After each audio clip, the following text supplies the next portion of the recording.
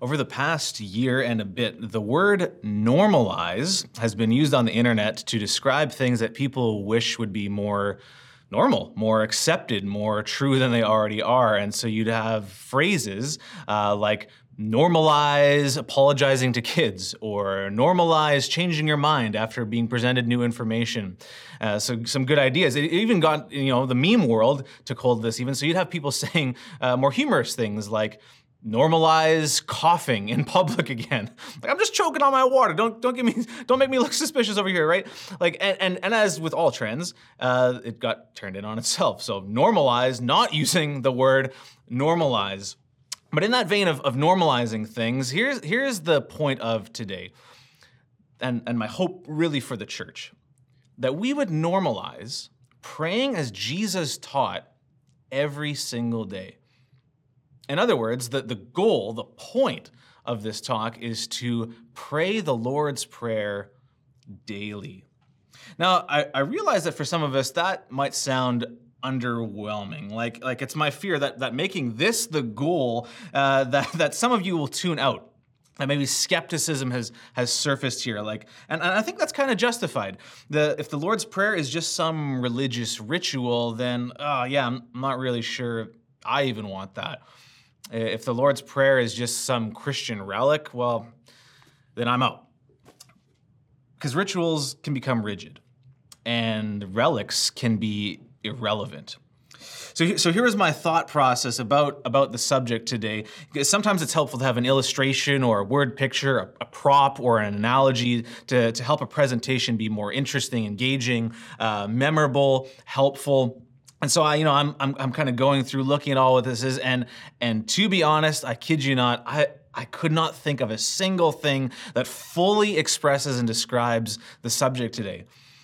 Like I had options, I had ideas, like I had thought of everything from bringing like a confetti cannon in here, all the way to packing a real parachute, pulling the cord and having it blow up here in the studio, but nothing really satisfied for what I think really expresses the full meaning of today. See, it's one thing to explain the Lord's Prayer, and it's another thing altogether to experience the Lord's Prayer.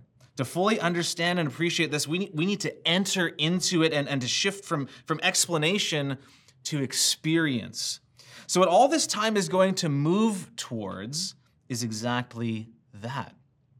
I want to set the table and kind of bring out dish after dish to describe the ingredients, the flavors, and the details about what I think Jesus wants us to see by giving us this prayer, so that when we come to the experience of it at the end, it'll feel like a richer and more nourishing feast than we might have expected. Because honestly, that's what it's been for me in my own life. So here's the two big sections of our time. First, we're going to look at the why of the prayer. And then secondly, we're going to look at the what/how of the prayer. So let's start with the why. Why pray the Lord's Prayer? Why normalize this as part of our daily life? And I'm just going to give us one why for time's sake today, and I think it's maybe the best why. Why pray this? Because it's the primary how-to given by Jesus. Like, out of all the things we have recorded in the Gospels, out of every activity that the first followers were exposed to, only one is an instruction that came out of Jesus' first followers asking, how do we do this? Look at this scene from Luke chapter 11. Now, Jesus was praying in a certain place, and when he finished, one of his disciples said to him, Lord, teach us to pray, as John taught his disciples. Like, listen in here. Look who is teaching us to pray. It's Jesus. Jesus himself, the Son of God. We have God himself telling us how to talk to him. As the Son, he knows what the Father desires. He knows what the Father wants. He knows how the Father works. And 1 John 5 says that this is the confidence we have in approaching God, that if we ask anything according to his will, he hears us. Like, isn't it nice to know that we don't have to stress about what to say, about how to pray if we pray as Jesus taught? He gets prayer. He gets it from the inside because he has got the fullest understanding of the divine dimension of prayer. But he doesn't only have this. This version of the prayer we're going to be looking at today is from Matthew chapter 6, verses 9 to 13. And remember that in this text, we don't have some obscure spiritual vibe coming down that Matthew is writing down. No, Matthew is standing there looking at a human being say these words audibly. He's looking at a man. He's looking at Jesus, fully God, yes, and fully man. A man is instructing us in how to pray. Maybe we forget. Maybe we forget that as fully man, he actually also completely understands the human experience from the inside out. And this is helpful to me because I don't typically want advice from people who don't understand what I'm going through. And neither do you. Like, we don't like suggestions from people who try to place something on things like our pain or our parenting or our projects, placing things on us that don't seem to fit. We resist solutions that don't understand the problem. But this is not what we find on this how-to in prayer. Read Hebrews 4 sometime. Jesus has the fullest understanding of both the divine and the human dimensions of praying. And when we see this, we have got to see that the Lord's Prayer is not an irrelevant or rigid relic. It's the best shot we have in prayer. I love what Sarah Maynard says in her helpful book on the Lord's Prayer. Listen to this. We can put the full weight of our prayer life upon it. And it can become the cornerstone that teaches us to pray, awakens us in prayer, draws us closer to God in intimacy and discipleship, and guides us into the most outstanding answers to prayer we could conceive. See, I wonder sometimes if we've made prayer too complicated. Like, we have all these podcasts and books and maybe even YouTube videos about how to pray better. We have this talk even, and you know, like, good things, useful things, but I don't know how many books Jesus would sell on prayer, considering that his primary how-to could fit into a single tweet. Like, I've checked. But don't mistake its size for its power. Don't let the length fool you. Compressed into each line is a whole world of meaning, hitting all dimensions of reality, providing hours of prayer material. And anyone can access it, but nobody can exhaust it. This is honestly, this has been a great encouragement to me because even as a pastor, I don't always find prayer easy. Like, I don't always have the motivation. I don't always have, truthfully, the attention span. I don't always have the words. And man, even like thinking about the pressures of adult life, I honestly don't even always have the faith. But rediscovering the Lord's Prayer has been of greater help than I would have guessed. So if you are new to prayer, or find prayer challenging, boring even, useless even, could I invite you to consider trusting the teacher of this prayer? Because it's the teacher, to me, that gives me the greatest why for praying the Lord's Prayer every day, for normalizing this rhythm. So what exactly is contained here then? What does this prayer mean, and how do we pray it? And this is where we move into both the what and the how of Jesus' instruction on prayer. So Jesus likely taught this at multiple times in multiple places. I think that's true because we have two versions of it in the Gospels, one in Luke and one in Matthew. So if you look at Luke, it says, "And he said to them, when you pray, say," and then in Matthew 6, the place we're going to go today, "Pray then like this." So if you follow Luke, you could pray literally these words. That's a good idea. If you follow Matthew, where it's "pray then like this," you could take this as an outline or a skeleton or a framework for prayer. That also is good.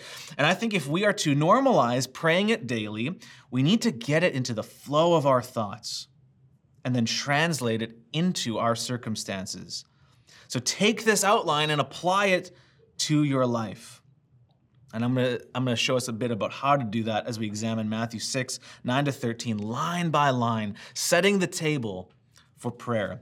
Each line could be a message in and of itself, because there's something in each line that Jesus thinks we need to both know and to pray every single day. So here we go, line by line. Pray then like this, starting with this phrase, "Our Father in heaven." This gives us an anchor point right from the start. This is not the prayer of some vague spirituality. This is not some prayer to a God generically. No, this is our Father in heaven. And I realize that your experience of family may not make this a positive image. It might be disappointing or even negative. But keep in mind that Jesus isn't just pointing us to any father.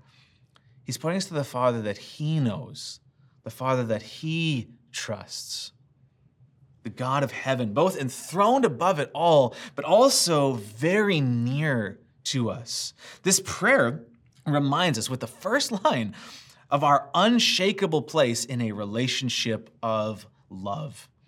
And this is reinforced elsewhere. Just a few other places from the New Testament see what great love the Father has lavished on us, that we should be called children of God.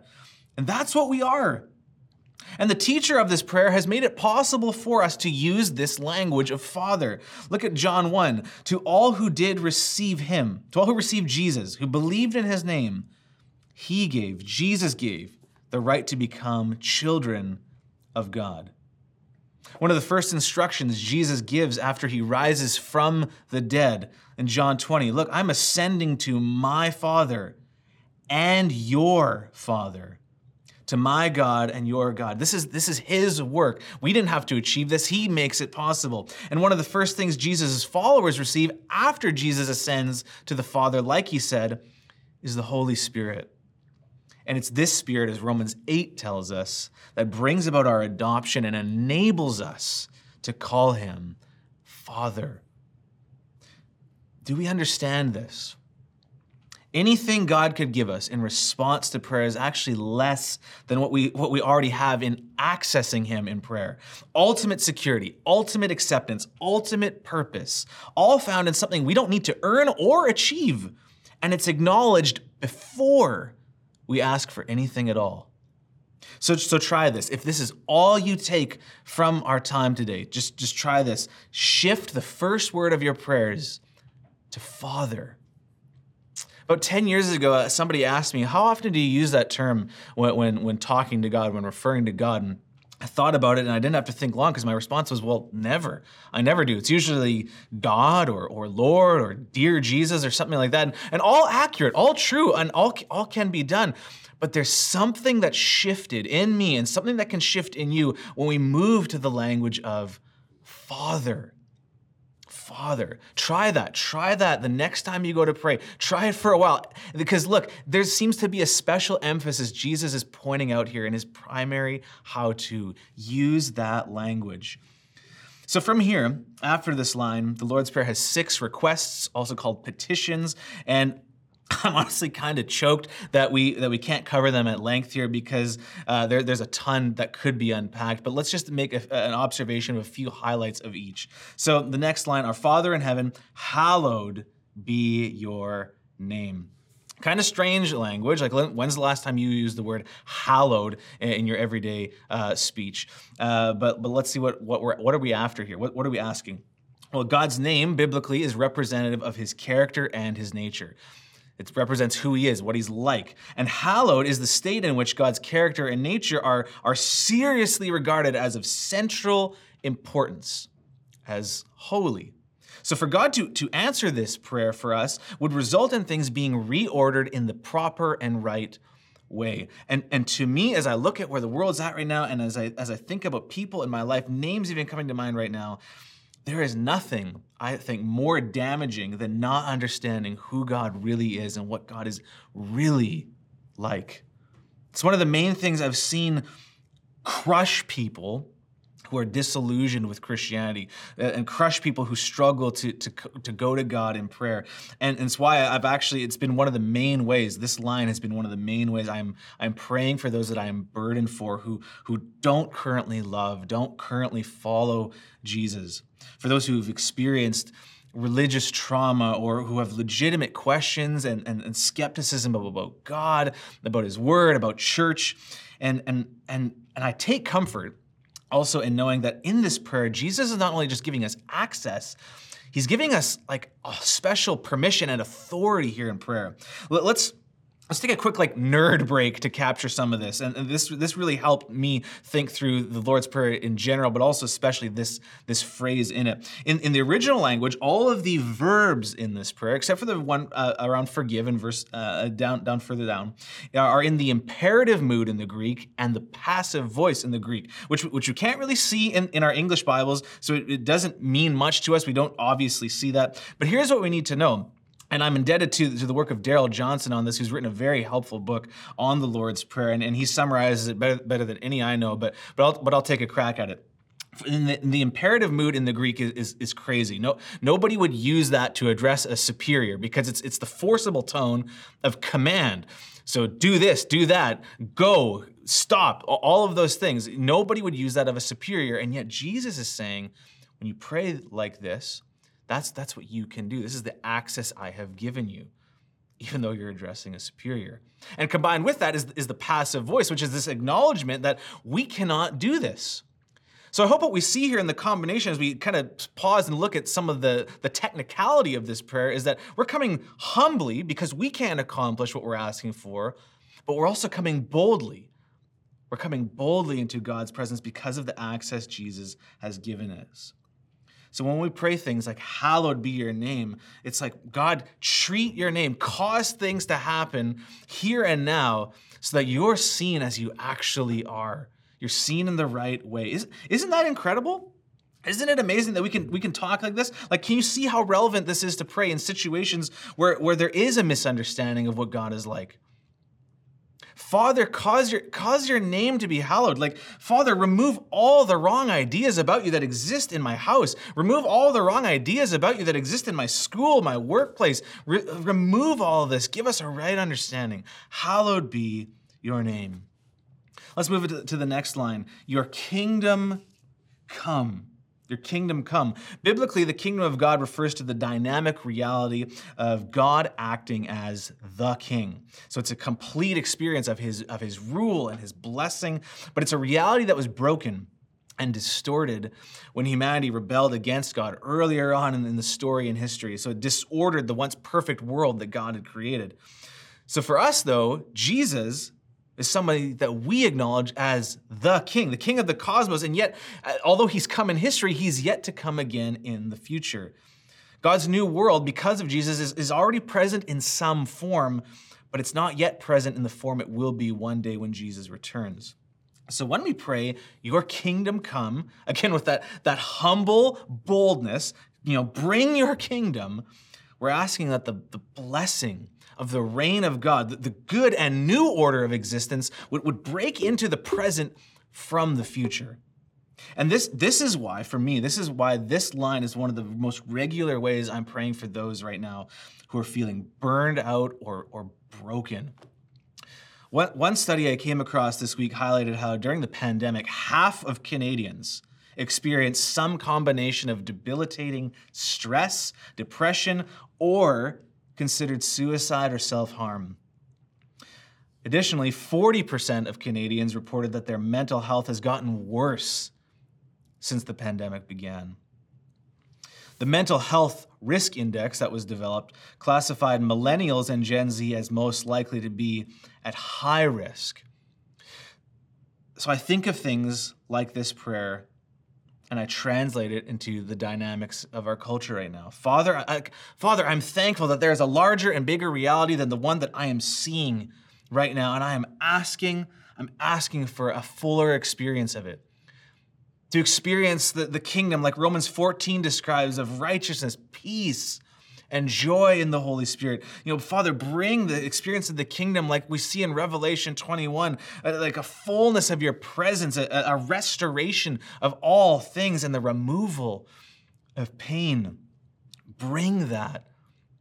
Can we see how relevant that might be to pray? But let's move on to the next petition. Your will be done on earth as it is in heaven. Please do not see this as a cliche. Like if you've grown up in the church, you've heard this phrase, God's will. What's going on here? We don't pray this from some fatalist position of, well, whatever's going to happen is going to happen anyways. No, when Jesus teaches us to pray in this way, it's because we're partnering with the Holy Spirit to bring the heavenly reality, God's good purposes, to our lives, to our world, to the earthly reality. See, this gets relevant for me when I start to think about the ways in which the church is viewed. Like the church is often accused for not doing enough. Like we don't do enough when it comes to homelessness, addiction, domestic violence, poverty, human trafficking, in the indigenous community, people of color, for the 2S LGBTQIA plus community, for the environment. We don't do enough. And honestly, if I'm honest, I'm part of that voice at times. To me, it feels like there's such a rising amount of needs. Like there's more people that need care than are able to give care. So what do we do with all that? How will we give the world a clearer picture of what the church is all about? And I've been wondering as I think of how Jesus teaches to pray, I wonder if we need to take prayer way more seriously. To join God, to honestly believe that we are joining God in fulfilling His purposes to make things happen on earth as in heaven. See, it's not just a prayer. It's a reminder of what the Christian movement is meant to do and to be. Look like the phrase right in the middle of this prayer, on earth as in heaven. It's a great picture of what Jesus' mission was all about. You could actually take that phrase and apply it to any of these petitions in here. Like Lord, hallow your name on earth as in heaven. Your name is treated as important and it's experienced in all of its fullness. Your character and nature is fully understood in heaven. Make that be the experience here on earth. Make things happen here the way they happen there. If we normalize praying it daily, we're not only asking for the right things, we're rehearsing the right things. We're reminding ourselves of the right things. See this prayer as a summary of all that Christianity is about. Do we see how much a gift Jesus' how-to is here? But let's keep going. The next phrase, give us this day our daily bread. There's a wide variety of biblical ways that this petition can be prayed. Food in general, obviously, yes, but also other things that are necessary for functioning and thriving in the world. This includes things like the Word of God, the power of the Holy Spirit, and the presence of Jesus Himself, who's referred to in John 6 as the bread of life. And to me, it's also a daily reminder that like the Israelites who were rescued from slavery in the book of Exodus and brought into relationship with God, but also had a journey to the promised land, a journey to a future place of hope and fullness, that we're in a wilderness of sorts, and that we, like they, need something daily to provide for us in the meantime. So we pray this, recognizing it's not just about my needs, it's about our needs. Give us today our daily bread. So look at the places, as you think about applying this to your situation, look at the places you feel empty. Look at the places that you feel needy each day. Look at the places that we corporately need God to provide for us, knowing that He's willing and capable to do so. The next phrase, and forgive us our debts as we also have forgiven our debtors. The word translated as forgiveness here in Matthew 6:12 refers to a cancellation or a wiping the slate clean, like the erasing of a debt. So think of it this way. We owe God our belief and our trust. So we're in debt when we don't do things the right way, when we miss the mark, when we fall short of doing the things that He says are good and true, which is why we need to pray this often. We don't often love God as we ought. We don't often love our neighbors as ourselves the way we ought. So we're regularly asking, daily acknowledging, Lord, I need to sweep my heart clean of what I owe. And additionally, what this phrase is pointing out is that our relationship with God overlaps with our relationship with other people. That's why Jesus points out that the two things work together in this prayer. Forgive us our debts as we forgive those indebted to us. When we don't forgive people, it's like we're demanding payment from them. We're holding them hostage to this. But Jesus is teaching us not to hold two opposite perspectives of forgiveness at the same time.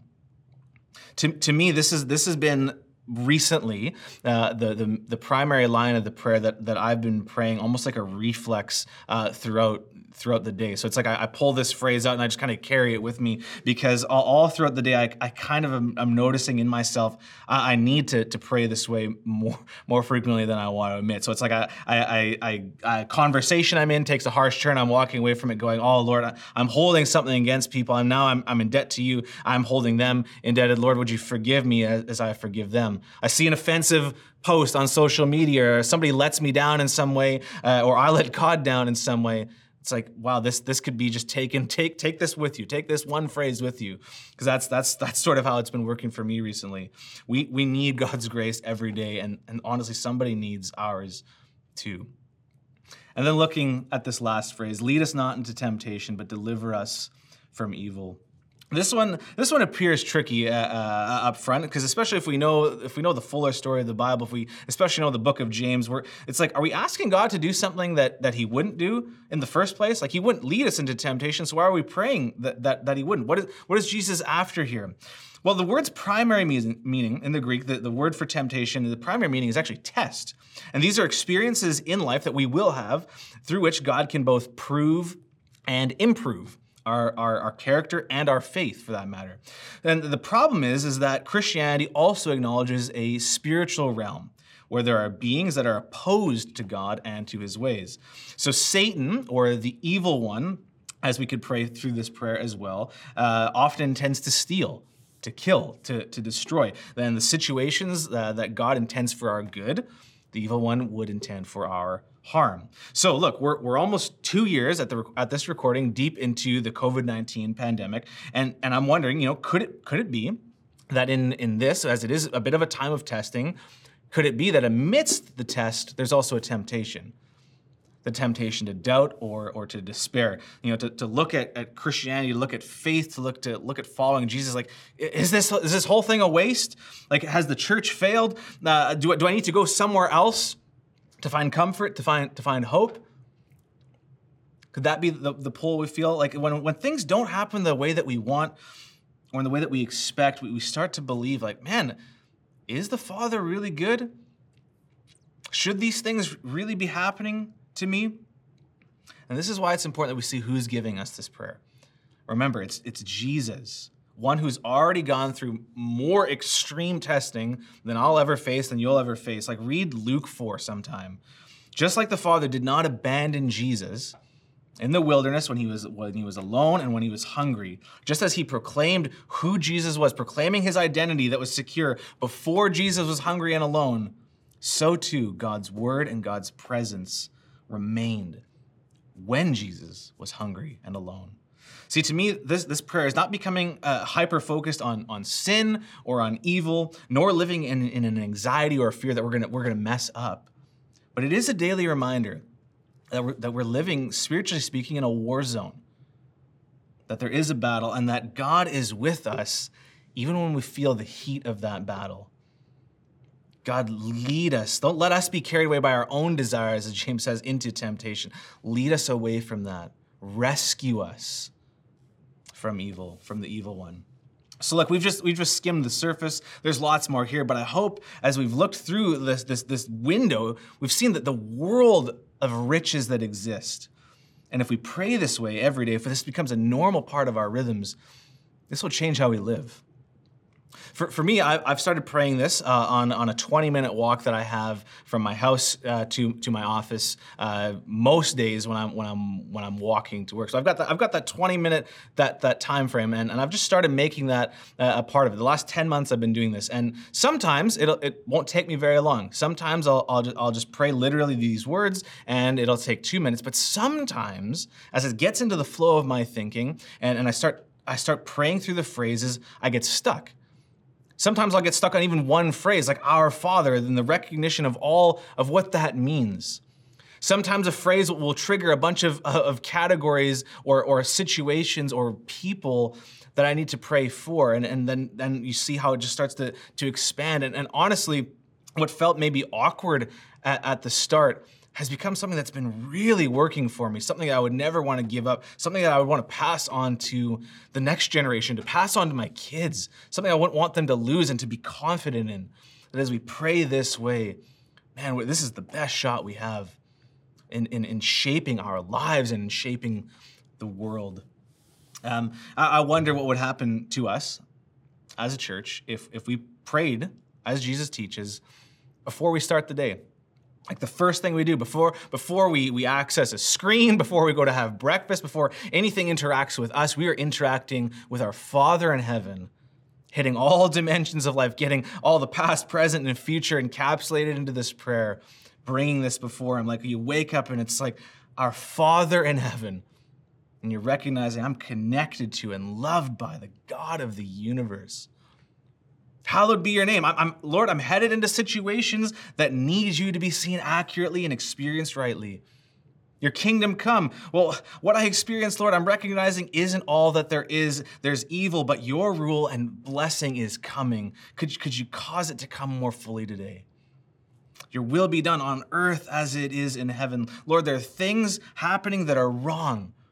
So accomplish your good purposes today. Make all things happen today here in my life the way they happen in heaven, where your rule and blessing are completely enjoyed. Give us today our daily bread. Lord, would you provide all that I need to thrive today, especially in awareness of your presence?